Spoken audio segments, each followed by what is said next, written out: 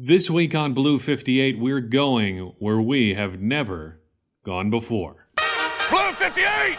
Hello and welcome to another episode of Blue 58, the official podcast of thepowersweep.com, the internet's 73rd favorite NFL website. We are very proud of that. I am your host, John Meerdink, and I will be your host this and every week. We've got a jam-packed show for you today. And as you might have guessed from the title, we are going to go in a bit of a different direction than we have ever gone on this program before.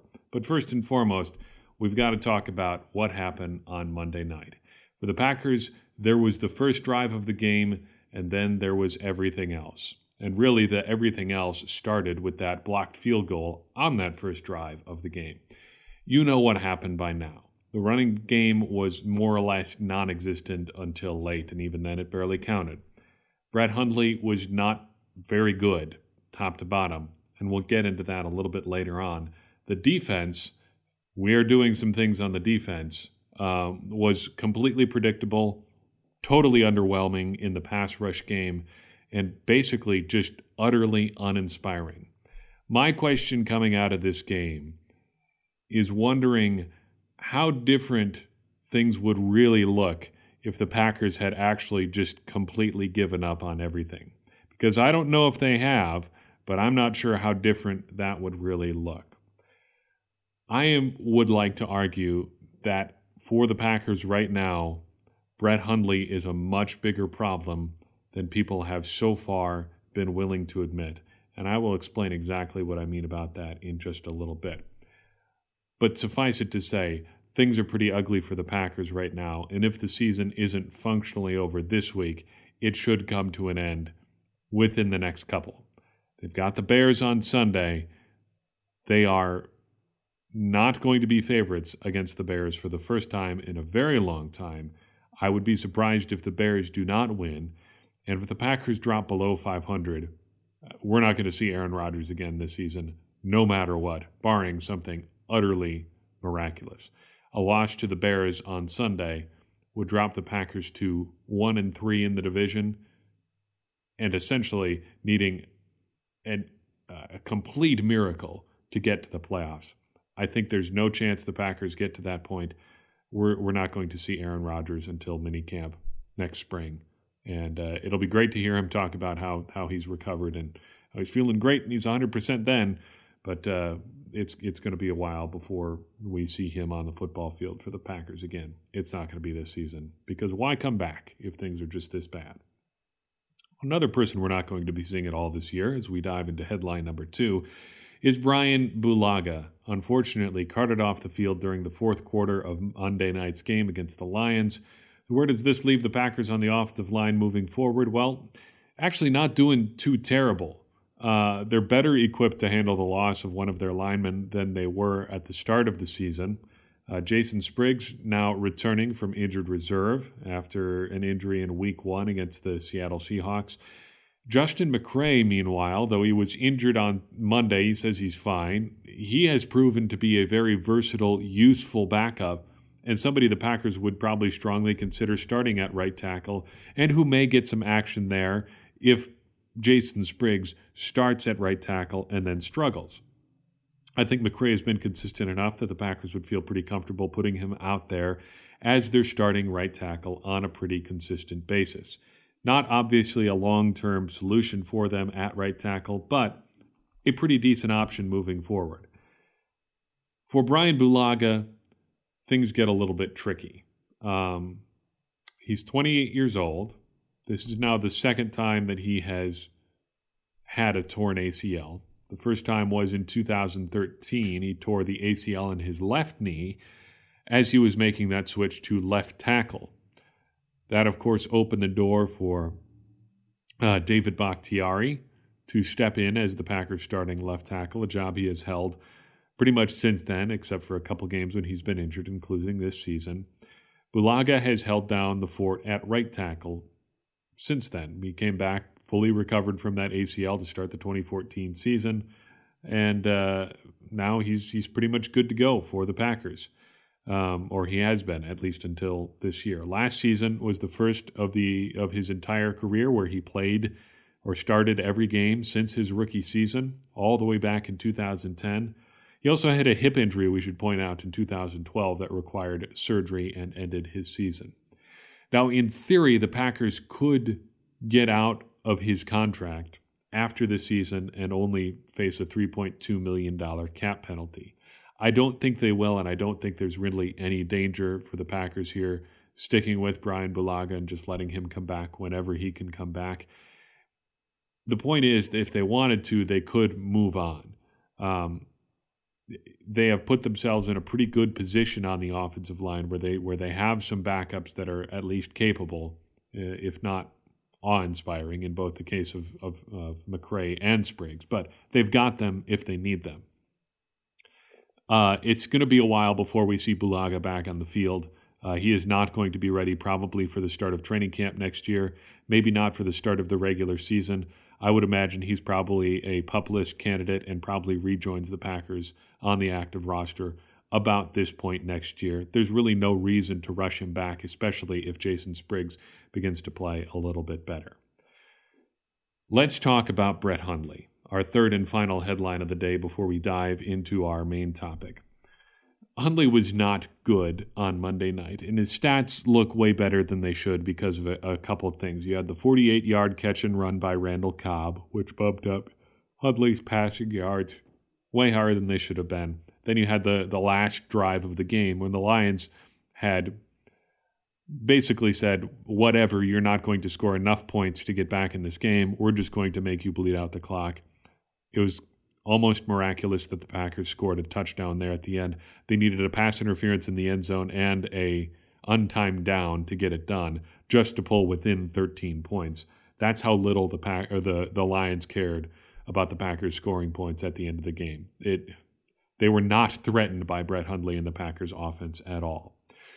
What strikes me, though, is how similar Hundley is statistically to a blast from the past, a name that you probably haven't thought about since 2013, when Scott Tolzien filled in for Aaron Rodgers the last time he had a broken collarbone. Tolzien came in for Seneca Wallace, who started the first game after Aaron Rodgers broke his collarbone and lasted all of one drive. He filled in for Wallace that game. He started the next game, and he started the game after that, but then was pulled midway through that game in favor of Matt Flynn, who carried the Packers the rest of the way until Aaron Rodgers returned from injury. More or less, they've played about the same amount of football. Tolzien never played for the Packers again after those games, and Hundley is going to get more opportunities in the future, but he's roughly at the point where Tolzien was before he got benched in favor of Matt Flynn. Hundley is 56 of 96 passing for 489 yards, 1 touchdown, and 4 interceptions in those 3 games. In the 3 games where he got extended play, Scott Tolzien, 55 of 90 for 717 yards, 1 touchdown, and 5 interceptions. More or less the same. If you thought Brett Hundley's rushing ability was enough of a difference to set him apart from Scott Tolzien, you would be mistaken there. He has 8 carries for 69 yards and 2 touchdowns so far this season. Tolzien, a respectable 5 carries for 55 yards and 1 touchdown. I said this up top during our first headline, that I thought Brett Hundley was more of a problem than I think people were really willing to admit. And I would like to explore that concept a little bit more right now. I think the Packers are very much limited by what Brett Hundley can bring to the table right now, and it's hurting them a lot. You see missed receivers going wide open down the field. The Packers have no ability to throw the ball down the field at all, and defenses are realizing this and just loading up against the run. Every part of their offense seems to be hurt by Brett Hundley right now. And unfortunately, this should not be a tremendous surprise. I'd like to read from you the weaknesses portion of Brett Hundley's scouting report prior to the draft in 2015. Hasn't shown an ability to win from the pocket yet. Protected by play-action-based short passing game that held linebackers and cornerbacks at bay. Internal clock is a mess. Has marginal anticipation and appears to be lacking in ability to read defenses and create a pre-snap plan. Slow getting through progressions, taking 125 sacks in 3 years. Inconsistent weight transfer on throws, which affects accuracy and velocity. Needs to reset feet while swiveling from side to side while scanning for next target. Gets crowded in pocket rather than sliding to open space, short arms too many throws, ineffective, inaccurate passer outside the pocket with the lowest completion percentage in the Pac-12 while scrambling, 32.6% in college. He misses opportunities to climb pocket while keeping eyes downfield rather than taking off as a runner. If not for the mention of the Pac-12 in there, that could read like a scouting report of Brett Hundley so far this season. You have heard Mike McCarthy mention the internal clock issues, clock issues, getting things processed quickly before the snap, that pre-snap planning, that inability to scan from target to target. Just watch how often you see Brett Hundley take the snap and look only at the very first receiver he sees before deciding to roll out and just keep rolling and rolling and rolling until he reads the sideline or take off and run. It's only ever that first guy. You never see the progression through the reads. This is limiting the Packers so much that I wonder if they can ever really recover on offense without having to make a switch to a different quarterback. We wrote about the sunk cost idea when Hundley took over as the starting quarterback, and I think that is still a huge concern for the Packers, and it's becoming an impediment for the Packers. It almost seems like there's no chance that they are going to move on from Hundley just because they've convinced themselves that he can become a starting quarterback. Maybe he can, but he is not one right now, and he's proving that week in and week out. He's a big part of the problem, and I think the Packers need to admit it. They're only holding themselves back until then. Unfortunately, the flip side of that comes into play in sort of a weird way. If the Packers are not going to make the playoffs or the Super Bowl or whatever, I think it makes the most sense for them to get a high draft pick. Why bother trying to be 8-8 this year if you're not going to make the playoffs anyway? If Brett Hundley is really holding the Packers offense back so much, wouldn't leaving him in there actually put them in a position to get an even better draft pick? I'm not saying tank. I'm saying maybe he is actually executing exactly what helps the Packers the most right now by making them so they can't win any football games. Kind of a twisted thing to think about. I'm not sure I like that line of thinking, and I don't think the Packers would ever out-and-out tank. But if it helps the Packers to get a higher draft pick, maybe Brett Hundley is actually helping them in a sort of backhanded way right now. I don't know. Could be. Before we talk about Dom Capers, I want to alert you to some things that are going on our Patreon.com page. Patreon is a real easy way for you to support thepowersweep.com and Blue 58. Look, we're a real small operation here. Everything that is going on with this site happens by two guys. All our social media, all the stuff that goes on our website, the website design itself, this podcast, the editing of this podcast, putting the podcast up on our hosting page, all of that happens by just two people. And so the burdens for doing that fall on two people as well. Unfortunately, there are also some financial things that come along with that. We have to pay for hosting this podcast. We've got to pay for hosting a website and to do all of the things between here and there that get all this content on the website and to you. We're asking you to help us defray some of those costs, and a real easy way to do that is patreon.com. It's a site designed specifically for people who are trying to help people who are making things that you care to see. Hopefully you care to see and hear the things that we are producing in this entire enterprise. And if you do so, I would ask you to consider supporting us at patreon.com. $1 a month is going to give us everything that you need, or that we need, to help us get this stuff done. And it's going to get you a little bit of something too, just contributing any amount of money, preferably $1 a month, but you can go more than that if you want, gets you 25% off everything that we sell via our store on Teespring. So what I would do if I was you, throw in $1, collect the difference on the next thing that you buy on Teespring. You help us twice, and you get it for less money. You get a bonus help for you and for us at the Power Sweep. Check it out, patreon.com/thepowersweep. Real easy to do. We would appreciate it a lot. Thank you very much for your consideration. I hope we see your support there very soon. Blue 58, hut! As far as I can remember, we have never flat out called for anybody's firing before or even after a season. I've been doing this in some way, shape, or form every season since 2012 and writing about the Packers online even before then. As you'll know if you spend any amount of time on the internet related to the Packers, the Fire Capers movement has been going on for a long time. I would say at least since 2012 for sure, perhaps since 2011. If you noticed the title of this episode, you've probably guessed what my conclusion is going to be. But I think we need to approach this issue in the right way. Couple things here. We need to determine why Dom Capers is being fired. You can't just fire him because you don't like an outcome or you don't like how people are performing. It may not be his fault. So if you're going to fire a coach, you've got to make sure you're firing him for outcomes that are within the control of a coach. Second, we are going to try to come to these conclusions based on what we consider to be the right numbers. Total defense is a bad stat. Whenever you hear somebody on ESPN say the Packers are ranked X in defense, what they're referring to is a stat called total defense. It is just basically the amount of yards that a defense gives up. It's bad. It does not give a good representation of what a defense is actually doing. We're going to look at three areas that I consider representative of how a defense is really doing. Points, takeaways, and the Football Outsiders stat, defense adjusted value over average, or DVOA. Basically, defensive efficiency. There's a lot more that goes into it than that. I would research it if you have further questions. I think it's an indicative stat of how a defense is performing, and I think it's going to be helpful to our discussion here.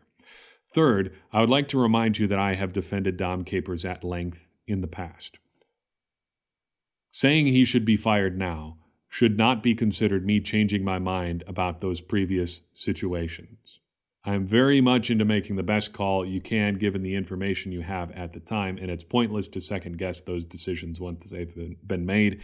You can reevaluate in the future, but don't at me or find things I've written before or said before about supporting Dom Capers.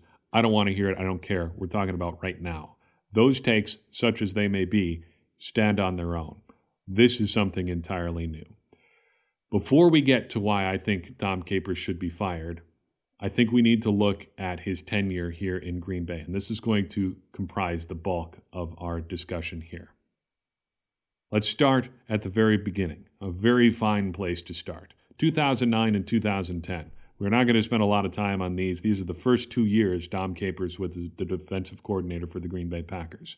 They were incredible. Very, very good defenses these 2 years, both Super Bowl caliber defenses. In 2009, had they gotten past the Cardinals in the wild card round, that team was good enough to win a Super Bowl based on their defense alone. They had the defensive player of the year in the entire league that season in 2009. 2010, Clay Matthews, the defensive player of the year, runner-up.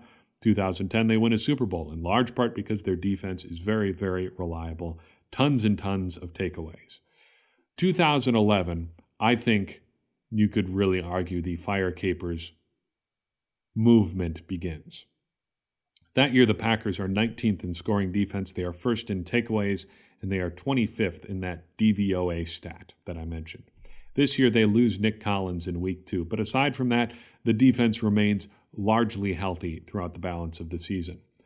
The 2011 season ends with the 15-1 Green Bay Packers losing at home in the divisional round against the New York Giants 37-20. Utter destruction of the Packers in this one. This was a year where health did not play a big factor. They should have been rested and ready to go to take on the Giants at home.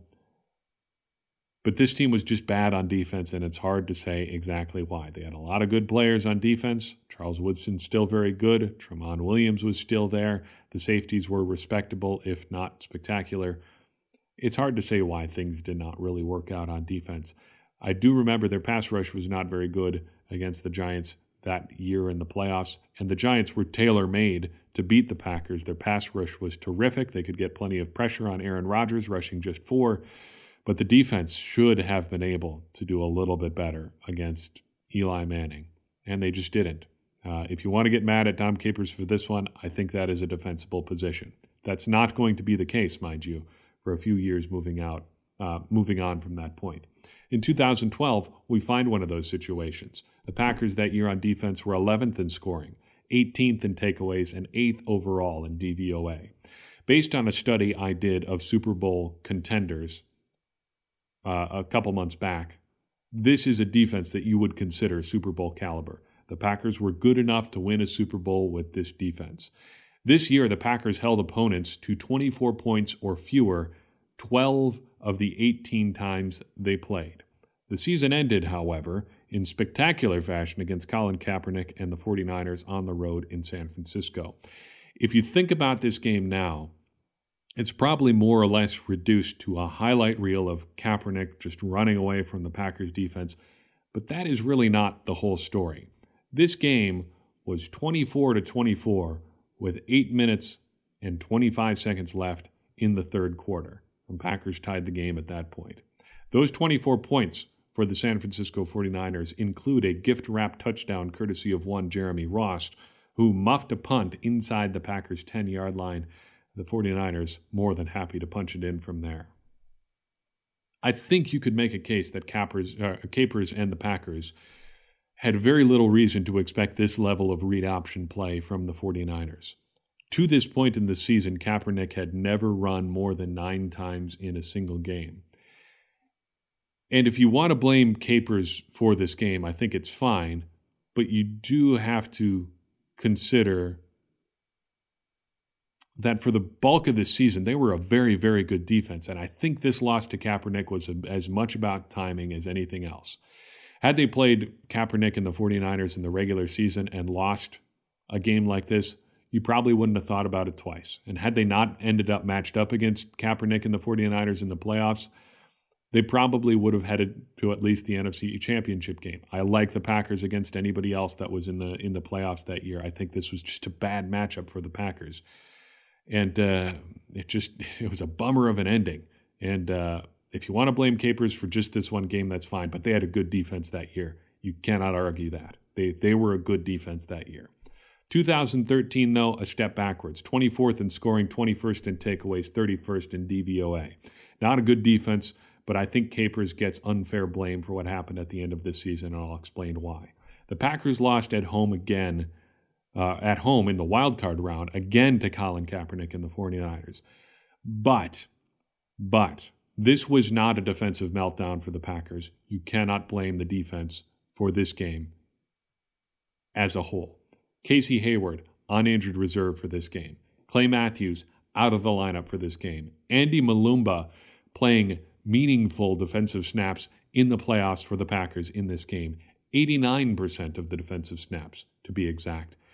Nevertheless, the Packers held Colin Kaepernick, his read option, and the 49ers to 23 points at Lambeau Field, which absolutely 7 days a week should be enough to win a football game when you have Aaron Rodgers under center for your team.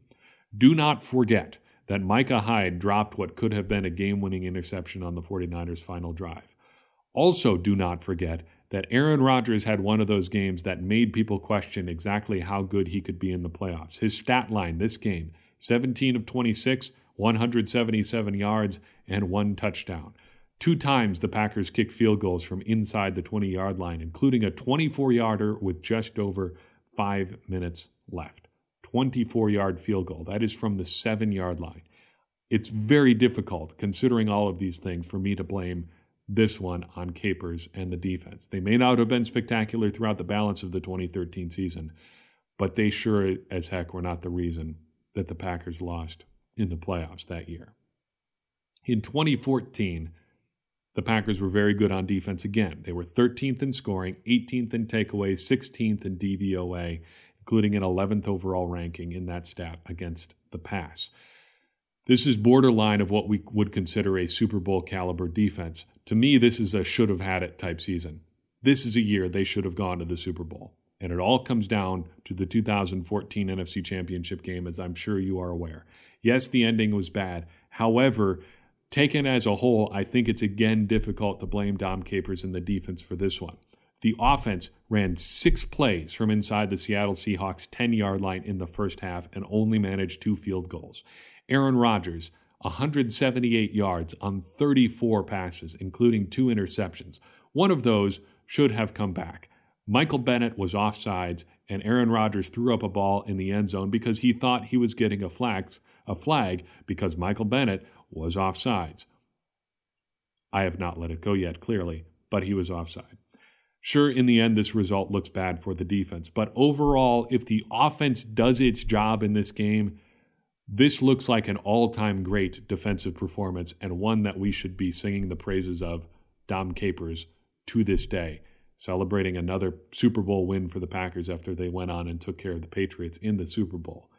Do not forget things like 4 interceptions for the defense in this game. Do not forget the putrid offensive performance in the first half of this game. This one does not go on the defense. It looks like that in the end, but it should never have come to that point. 2015, getting close to the end here. The Packers defense is 12th in scoring. They are 19th in takeaways and 9th in DVOA. This is a pretty good defense again, but this is the Aaron Rodgers swoon season. He was very bad for most of this year, but the Packers defense actually kept them in games that they shouldn't have been in. 23 points or less allowed by the Packers defense in 13 of 18 games this year, and the Packers managed to lose 3 times in which the defense allowed 20 points or less. But of course, again, the ending. The Packers lost 26-20 to the Cardinals in a game they had no business competing in. They somehow held the Cardinals to just 20 points despite getting annihilated by the Cardinals only about a month earlier. And Aaron Rodgers was tremendous down the stretch, playing with I think their receivers on the final play of the game. Let's see, top of my head. It was Jeff Janis, Jared Abbrederis, James Jones, and Richard Rodgers going out into the pass pattern. Not ideal, I think you would describe that as. Unfortunately, the Packers never had a chance on offense in this game. Coin flipped kept Rodgers from getting the ball, and an honest-to-goodness defensive meltdown allowed that 75-yard catch and run by Larry Fitzgerald, gifted the Cardinals that game pretty much. If you want to blame Capers in that one, I guess, but don't forget that the Packers wouldn't even have been in that point had it not been for a terrific defensive season from the Packers. This is when it starts to unravel. In 2016, the Packers were 21st in scoring, 11th in takeaways, and 20th in DVOA, despite a lot of injuries. Aaron Rodgers, really dragged this team down the stretch. And that has always been the narrative. The Packers defense just cannot support Aaron Rodgers, and he's just dragging this team to the playoffs year after year after year. Other than 2011, this 2016 might have been the only season that was true, and he might not have had to drag them to the playoffs had he actually played well in the first half of the season. That's a discussion for a different day. The 2016 NFC Championship game was inexcusable. It just a complete meltdown on the biggest stage of the season, aided in large part by an injury-ravaged team. But to me, this was the first time in the playoffs that a defense seemed completely prepared for Dom Capers. The Falcons were an ultra-high-powered offense, but they knew exactly what the Packers were going to be doing. And that seems to have carried over to 2017. So far this season, the Packers are 22nd in scoring, they are 8th in takeaways, and they are 20th in DVOA. So, having looked at all that, why fire Dom Capers now? First and foremost, simple mistakes have just become all too common. People getting mixed up in the secondary, people forgetting to come out onto the field, playing the wrong personnel scheme, not communicating well, making difficult decisions, perhaps bad decisions about who is making the defensive calls on Sundays, giving that responsibility to Ha-Ha Clinton-Dix after Morgan Burnett got injured. Those things are week one fixes. I can understand that in the first week of a regular season when you're still working out some of the kinks, getting ready for a new year. But at this point in the season, you just cannot be having those issues. There is no defense for that. Secondly, I wonder if schematically Dom Capers really makes sense in the NFL anymore. One of my Acme Packing Company colleagues, Paul Noonan, wrote a great piece about Capers' scheme. I'd like to read 2 paragraphs for you. Dom Capers has a sound philosophy based on sound mathematical principles. His defense focuses on preventing big chunk plays. The goal is to make an offense execute a high number of plays to move down the field. As the offense is forced to run more plays, the odds of them committing turnovers or errors increases, and if you create enough turnovers, sacks, bad penalties, and so on, you will have a great defense. Stepping aside for a second, this is the defense that we saw in 2009 and 2010. Packers got sacks, forced turnovers, and so on. They prevented those big plays, and they forced opposing teams into big mistakes. But as Paul points out, the NFL has changed. Every team now runs these quick, fast, short passes to receivers like Golden Tate, as we saw on Monday, and the running backs, as the Packers do with Ty Montgomery and Aaron Jones and whoever else they have. You don't see these deep 5-7 step drops anymore. Teams really going vertical, trying to get down the field, these big, long passes. You don't have the opportunity. They're not banking on those big chunk plays. So building a defense around taking them away doesn't make a whole lot of sense. Paul continues. Going conservative with regards to interceptions does have a cost for offenses in that passes tend to be shorter, drives tend to be longer, and big plays tend to be fewer. But most offenses are still as efficient as they were in more carefree days. Teams are counting on the ability to hit a higher percentage of short passes to repeatedly move the stick, something that Capers' defense actively tries to encourage. If your defensive philosophy is encouraging an already existing offensive trend, you may have some difficulties. I think that's what we're seeing from the Packers, and Capers has so far been resistant to change. More on that in a second. My third point as to why Capers should be fired: there is plenty of talent on this defense. Even if you're not hitting on absolutely every pick on defense, you should be able to make something out of the group that the Packers have, a group in which they have invested this much draft capital. To wit, 6 first-round picks currently on defense, a second-round pick. It would be 2, but Quentin Rollins is hurt. 3 third-round picks, 5 fourth-round picks. You should be able to make something out of that group, even if not every one of those players is great. Say you only hit on half of those 6 first-round picks. That's still 3 first-rounders on your defense. You should be able to make something out of that. Finally, all of these problems, simply corrected errors, a scheme that doesn't seem to be entirely with the times, a defense with talent but little results. These problems should have been corrected by now. My ultimate thesis, I guess, is that the Fire Capers era, to me, really spans from 2016 to the present. Capers really wasn't the problem for most of the time from 2012 through 2015. A solid 4 seasons in there, and you could probably throw 2011 in there as well, as just a weird oddball sort of season. But in 2016, they struggled with a lot of these things, and he couldn't fix it and hasn't fixed it, and they haven't made any significant fixes this year. If the Packers are not a failed franchise, just screwing up literally every one of their draft picks, all of their free agent decisions, and they are not. They categorically are not. I know it's fashionable to point out guys who are playing well other places or picks that should have gone differently, but they are not a failed franchise. They are not the Browns. I hate that comparison. It's inaccurate. It's just not true. But it seems like the results should be better than this on defense. Maybe it's time, and I think it is time, for someone else to get a shot. I think the Packers should fire Dom Capers now, see if one of their coaches already in the building can do any better, and if not, bring in an external candidate this offseason. That's my case, and I'm sticking to it. While I've got you here, and I know this was a bit of a long downer of an episode with a lot of stats and a lot of numbers, and this season is not going how any of us really predicted. But I'd like to impress on you something that I think is near and dear to my heart and my philosophy with doing this podcast, doing thepowersweep.com, all of that. And I think I can speak for Gary here too. This can still be fun. I know it's not fun to see the team that you like to watch lose. I know it's especially not fun to see them lose in the manner that they are losing this season. I know it's especially not fun to see Aaron Rodgers on the sideline with a glum look on his face because his collarbone has a whole bunch of screws and a couple plates in it. I know that's not fun. But this can still be fun. You can still find enjoyment in a team that isn't as good as you hoped. There are still interesting things to watch. There are still players who are developing, schemes being run, stats being compiled. All of that is still happening. And you can find interesting things to learn about and watch, even on a team that isn't very good. I know that because there are fans out there who have not been as lucky as the Packers fans have been, and their teams have not been good in a long time.